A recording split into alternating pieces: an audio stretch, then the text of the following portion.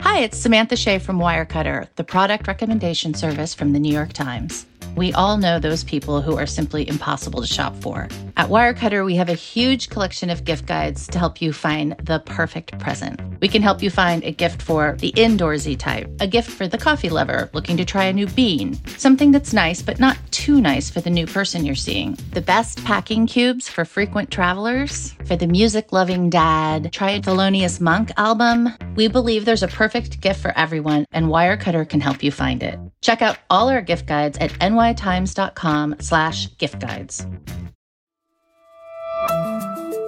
From the New York Times, I'm Michael Barbaro. Here's what you need to know today. The chief of police in Rochester, New York, resigned on Tuesday amid growing outrage and widening investigations into the death of Daniel Prude by officers in his department.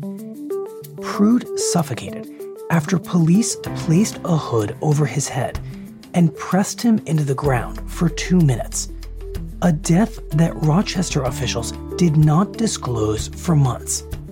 The police chief, LaRon Singletary, has denied that the officers involved did anything wrong.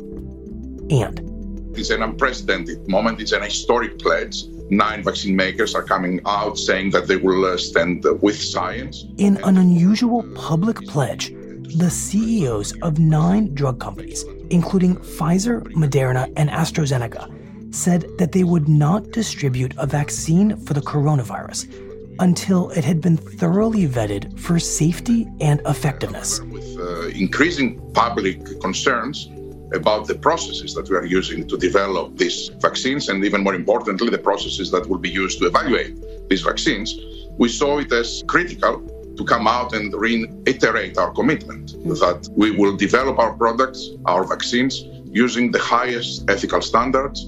The statement appeared to be a response to claims by President Trump that a vaccine would be ready before Election Day, raising fears that the president may rush the process and undermine public trust in an eventual vaccine.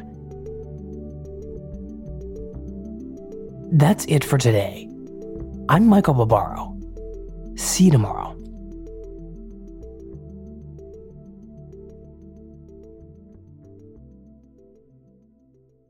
This podcast is supported by the Freedom From Religion Foundation. I'm Ron Reagan, an unabashed atheist, and I'm alarmed by the intrusions of religion into our secular government. That's why I'm asking you to join the Freedom From Religion Foundation, the nation's largest and most effective organization of atheists and agnostics, working to keep state and church separate. Phone 1-800-335-4021, 1-800-335-4021, or visit the Freedom From Religion Foundation at ffrf.org. Ron Reagan, lifelong atheist, not afraid of burning in hell.